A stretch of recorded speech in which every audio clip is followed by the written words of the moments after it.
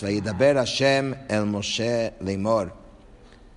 Hashem habló a Moshe para decir, Kach et hamate vehakel et ha'ida ata ve'aron achicha, v'dibartem el hasela le'einehem, v'natan meima v'hotzeita lahem mayim min hasela, v'hishkita et ha'ida ve'et bi'iram. Toma la vara y reúne a la asamblea tú y tu hermano Aarón y hablen a la roca ante la vista de ellos, y ella dará sus aguas, sacarás agua para ellos de la roca y darás de beber a la asamblea y a sus bestias. Dice Rashi, Chet vet bi'iram y a sus bestias, Mikan shechas HaKadosh Baruch Hu al mamonam shel Israel. De aquí se aprende que Hashem se preocupa por los bienes de Israel. O sea, el dinero de Am Israel, Hashem nos enseña, Él lo aprecia y Él nos enseña que nosotros deberíamos apreciarlo. Vayikach Moshe et hamate milefnei Hashem kasher tzivahu. Moshe tomó la vara de delante del Eterno como Él le había ordenado. Vayakilu Moshe ve'Aaron et hakahal el pnei hasala, vayomer lahem, shimu na hamorim, hamin hasela hazen otzi lachem mayim. Moshe y Aarón reunieron a la congregación frente a la roca. Y Moshe les dijo, escuchen ahora, rebeldes, ¿acaso de esta roca extraeremos agua para ustedes? Dice Rashi, vayakilu, reunieron, ze echad min hamekomot shehechazik muat et hamerubeh. Dice, este es uno de los lugares en la Torah donde se observa que lo poco contuvo a lo numeroso.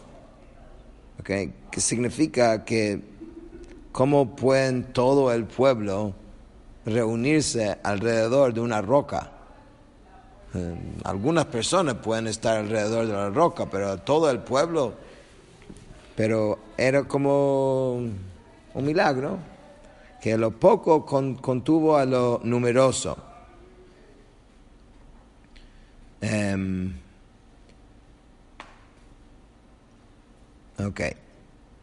Pasuk, Hamin hasela hazen otzi, ¿acaso de esta roca extraeremos agua?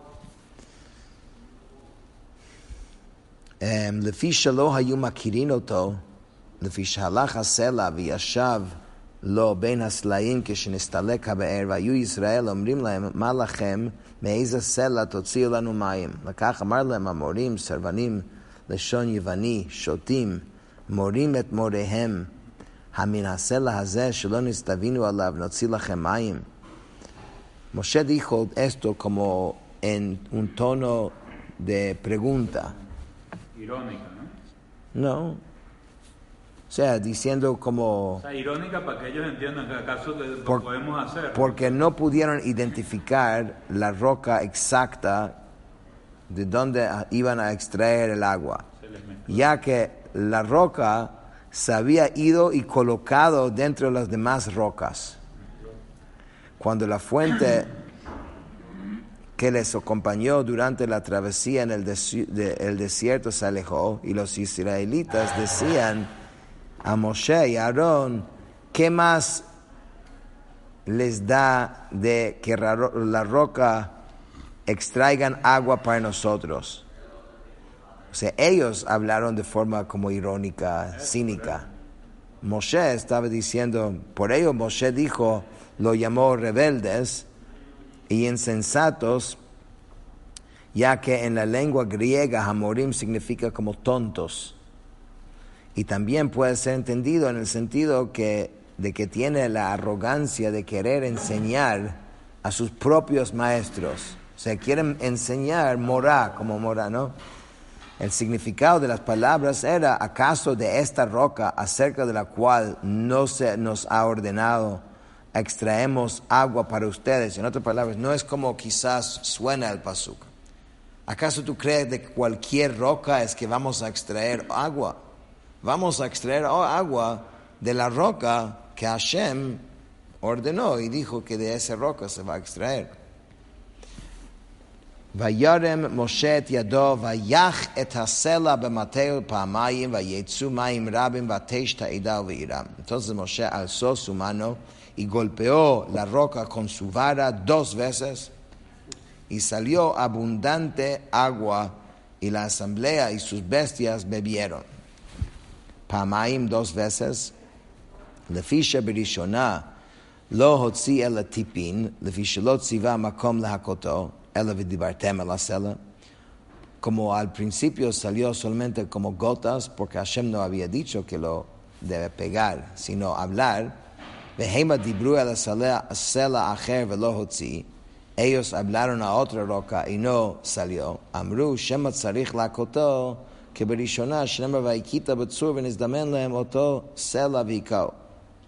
Entonces pensaron que quizás también es necesario golpearlo, al igual que nos había ordenado en la primera ocasión que habían extraído agua de una roca, que en ese caso Hashem sí dijo que golpearan, que deben golpear la roca. Entonces, por coincidencia, se les presentó la misma roca de la cual Dios les había hablado y Él la golpeó. En otras palabras, según este relato, o sea, a la roca al cual tenía que hablar, entonces al pegarlo no salió abundante agua, salió unas gotas.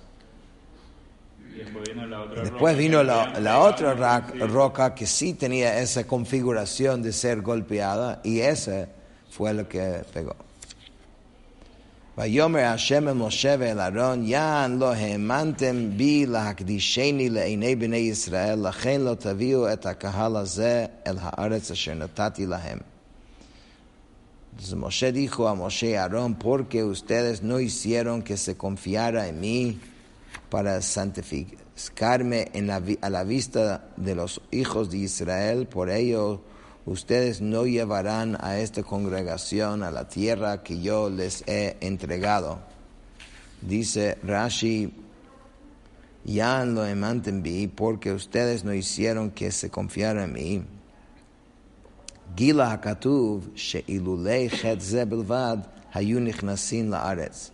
La Torah revela aquí que de no haber sido por esta única falta, tanto Moshe como Aarón hubieran sido dignos de entrar en Eretz Israel. Kedei shelo yomru alehem kavon sha'ar dor hamidbar shenigzar alehem shelo yikansu la'aretz kach hayu avon Moshe v'Aaron, para que quede muy claro que en Moshe y Aarón el hecho de no entrar en la tierra no fue por la misma razón que el resto de esa generación, okay, sino por este tema. Entonces la Torah quiere aclarar eso. V'alot hatzon u'bakar yishachet kasham izu, el lefi shebeseter chisech alav hakatuv, v'kan shebemamad kol Yisrael lo chisech alav hakatuv nekidush Hashem. Entonces dice, sin embargo, ¿acaso la falta que Moshe había cometido a decir, ¿acaso se degollarán ovejas y vacas para ellos, no había sido peor que esto? O sea, eso fue como Moshe puso en duda si Hashem puede proveer carne, ¿no? ¿Acaso esto no es peor? Entonces, ¿por qué aquí esto es causa y aquello no fue causa? Entonces dice, la otra falta, puesto que había sido cometido en privado, entonces la Torah le escatimó la consecuencia, pero en este caso, que había sido en presencia de toda Israel, entonces la Torah no le escatimó la consecuencia en aras de la santificación del nombre divino. להקדישני שאילו דיברתם על הסלע והוציא הייתי מוקדש לעיני העדה ואומרים מה הסלע זה שאינו מדבר ואינו שומע ואינו צריך לפרנסה מקיים דיבורו של מקום, קל וחומר אנו. Am Israel hubiera dicho, si esta roca que no puede hablar, ni oír, ni necesita parnasá, aún así cumple la palabra de Hashem, con mayor razón nosotros debemos cumplirla. לכן לא תביאו בשבועה זו כמו ולכן נשבעתי לבית אלי נשבע בקפיצה שלא ירבו בתפילה על כך. La palabra לכן fue anunciado a modo de juramento, lo mismo que en la frase, por lo tanto he jurado a la casa de Eli. En este caso Hashem juró apresuradamente para que ellos no excedieron en sus plegarias. Se no quería, puso ya el decreto. Esa es la fuerza de la tefilá, ¿no?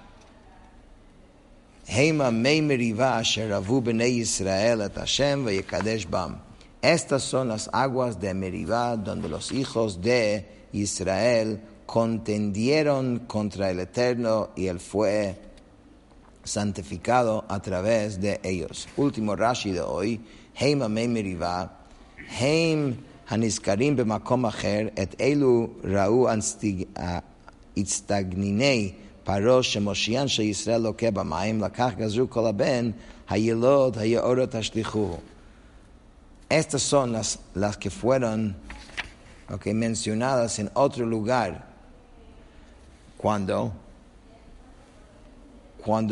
los astrólogos de Paró vieron que el Salvador de Moshe sería castigado a causa de agua, entonces eso fue lo que dijeron al faraón. Por eso ellos dijeron a todos los hijos varones, arrojarán al río. No sabían que el agua que se refería era esto. Por eso sabemos que puede ser que tengan ciertos poderes, pero no es exacta y no saben bien interpretar, y es como no tener el poder del todo. Vayikadesh bam, y él fue santificado a través de ellas. Shemeitu Moshe ve'Aaron al yadam, que Shakadosh Baruch Hu oseh din b'mukdashav, hu yaruyu mitkadesh al abriot, v'chein hu omer nora elokim mimikdashecha, v'chein hu omer bekrovai ekadesh.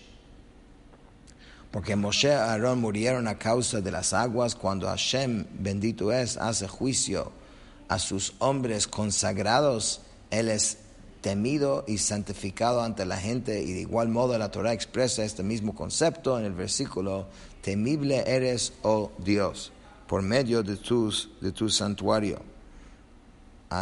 Y así mismo se declara: y seré santificado a través de mis allegados.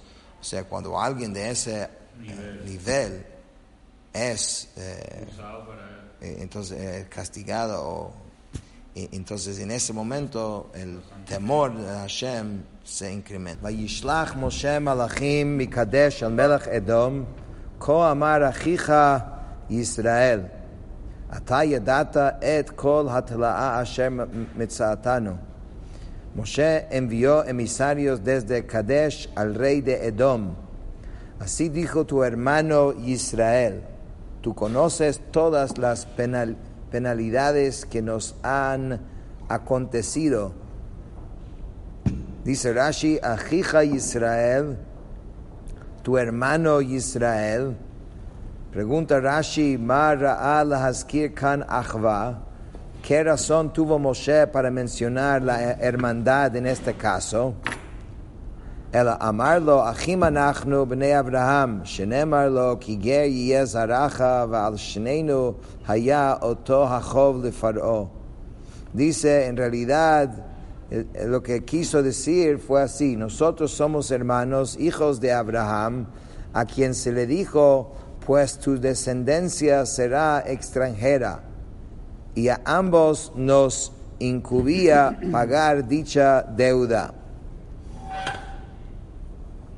Esa promesa de Abraham obviamente incluía tanto a los descendientes de Esav, que es Edom, y como a los de Jacob, ya que ambos eran hijos de Yitzhak. La implicación era que puesto que solo los descendientes de Jacob pagaron la deuda al vivir como esclavos en Mitzrayim, pero no los de Esav, estos por lo menos deberían mostrarles simpatía fraternal. Eso es lo que a Moshe le estaba diciendo.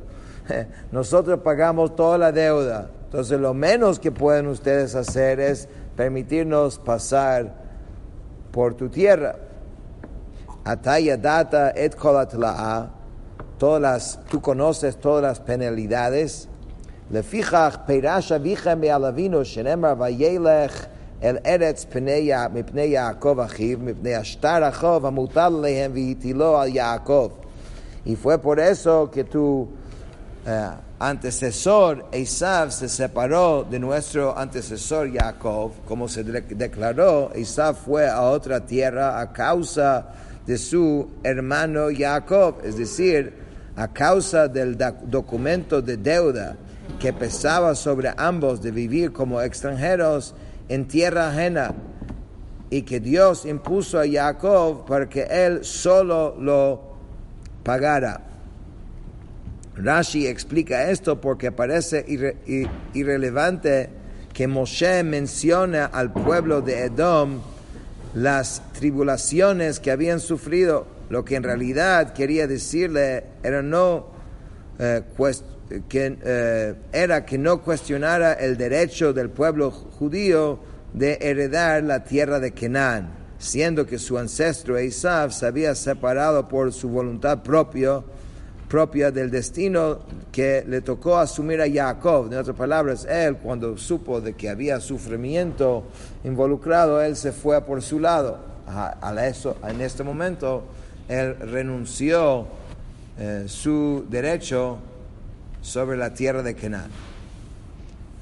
Vayerdu avoteinu Mitzrayim vanesha b'Mitzrayim yamim rabim vayareu lanu Mitzrayim v'la'avoteinu.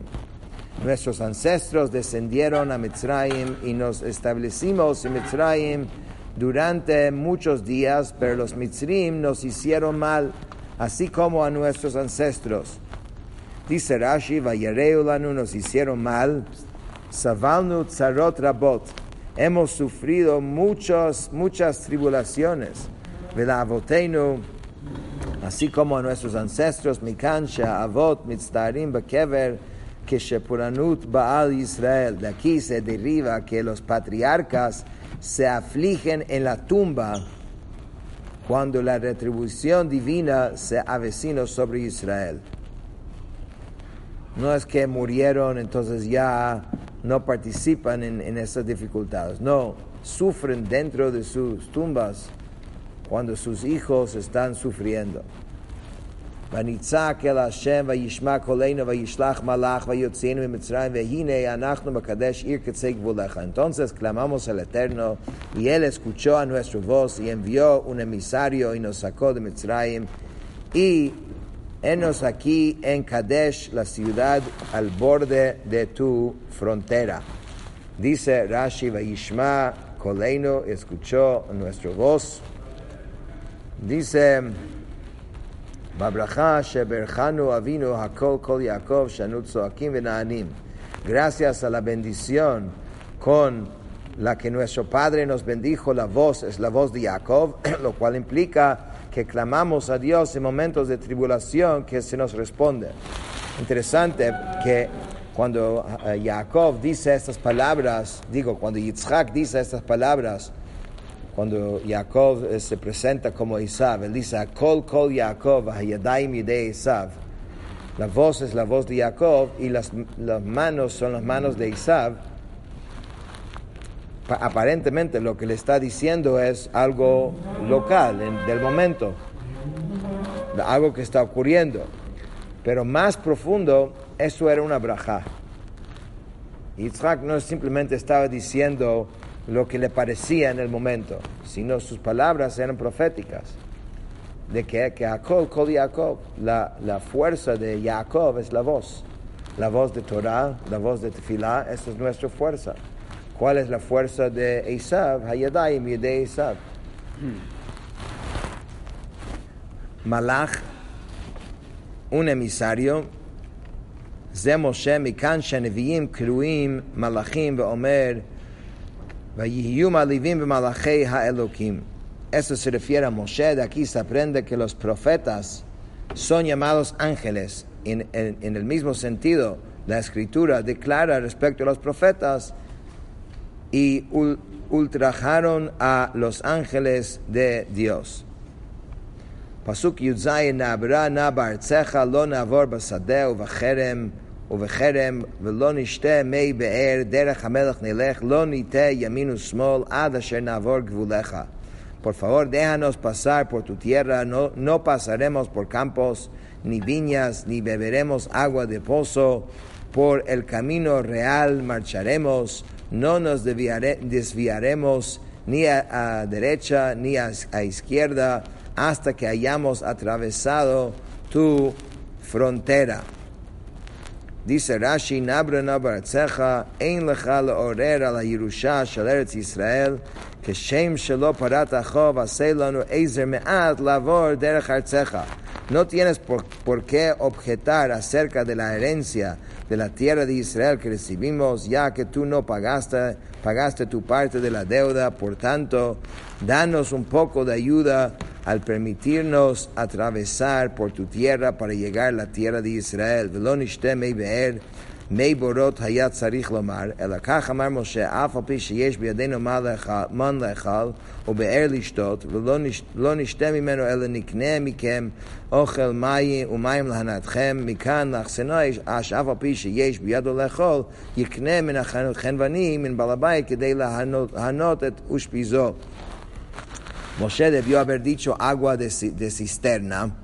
Un pozo es una fuente de origen natural cuyas aguas fluyen por sí mismas y por consiguiente todos tienen derecho de beber de él. En cambio, un cisterna, un bor, es una concentración artificial de agua y por lo mismo el agua que contiene se vende al público. El agua del pozo natural no costaba nada a Edom, pero si el agua de cisternas que los Edomim hubieran cavado. Por tanto, si el propósito de Moshe al decir era para tranquilizarlos que no íbamos a tomar de lo suyo, debería haber dicho que no vamos a beber de tus cisternas, pero no de los... Pero, ¿qué quiso decir con esto? Podemos agarrar de lo gratis, pero ustedes no van a ganar nada. Entonces vamos a... ¿Cómo es la veo? Patrocinar. No, patrocinar en inglés es más. La palabra sería, vamos... patronize. How do you Say the whole sentence. Que nosotros vamos a apoyarlos en sus negocios. Van a tener la entrada de turismo. Entonces dice, compraremos de ustedes comida y agua para que ustedes se beneficien. No necesitamos comprar, ojo, tenemos. Tenían maná, tenían Be'era Shamiriam, tenía, todo lo que necesitaba. De aquí se aprende que aunque el huésped tenga lo suyo para comer, lo correcto es, debe comprar del posadero, del dueño de la casa, a fin de dar beneficio a su anfitrión. Eso es lo correcto. Derech HaMelech Nelech, por el camino real marcharemos. Anu chosmim et behemteinu velo yitu lechan ulechan lechol. Pondremos el bozal a nuestros animales para que no se aparten a los lados para comer la pastura de tus campos. Pen bacherev eitzel ekratenu atem dice Pasuk Yudchet, Vayomer elav Edom lo tavor ki pen bacherev eitzel ekrateja. Pero Edom le dijo, no pasarás por mí, no sea que salga a tu encuentro con espada. Rashi pen bacherev eitzel ekrateja, no sea que salga a tu encuentro con espada. Atem mitgaim bekol shirishchem avichem vamartem vanitzak el Hashem vayishma koleinu vaniya et ze lechem b'ma sherishani avi al charbecha tichye. Ustedes están enorgullecidos con el poder espiritual de la voz, que ustedes llamaron a Hashem y Hashem le respondieron, Bueno, yo también tengo una brajá, y la brajá mía es que por la espada vivirás, y yo voy a salir con mi fuerza. ויאמרו אליו בני ישראל במסילה נעלה, וממך נשתה אני ומקנאי, ונתתי מכרם רק אין דבר ברגלי עבורה. Los hijos de Israel le dijeron, por el sendero principal subiremos, y si bebemos de tu agua, o yo o mi ganado pagaré su precio, pero nada de perjuicio habrá, déjame pasar a pie. Dice Rashi, rak ein davar, pero nada de perjuicio habrá. Ein shum davar mazikha, o sea, no te hará daño, no vas a perder nada con que pasemos por allá. Vayomer lo tavor, pero dijeron, no pasarás. Vayetze Edom decretó be'am kaved uviyad chazaka, y salió Edom a su encuentro con mucha gente y con mano fuerte. Dice Rashi, uviyad chazaka, con mano fuerte. Be'aftachat zikneinu vayadayim ide Esav, confiamos en la promesa de nuestro antepasado que dijo, las manos son las manos de Esav. Vayimaen Edom netonet Israel avor b'gvulo, vayet Israel me'alav. Así que se negó Edom a permitir a Israel pasar por su territorio, e Israel se desvió de él. Con eso terminamos el Chumash de hoy.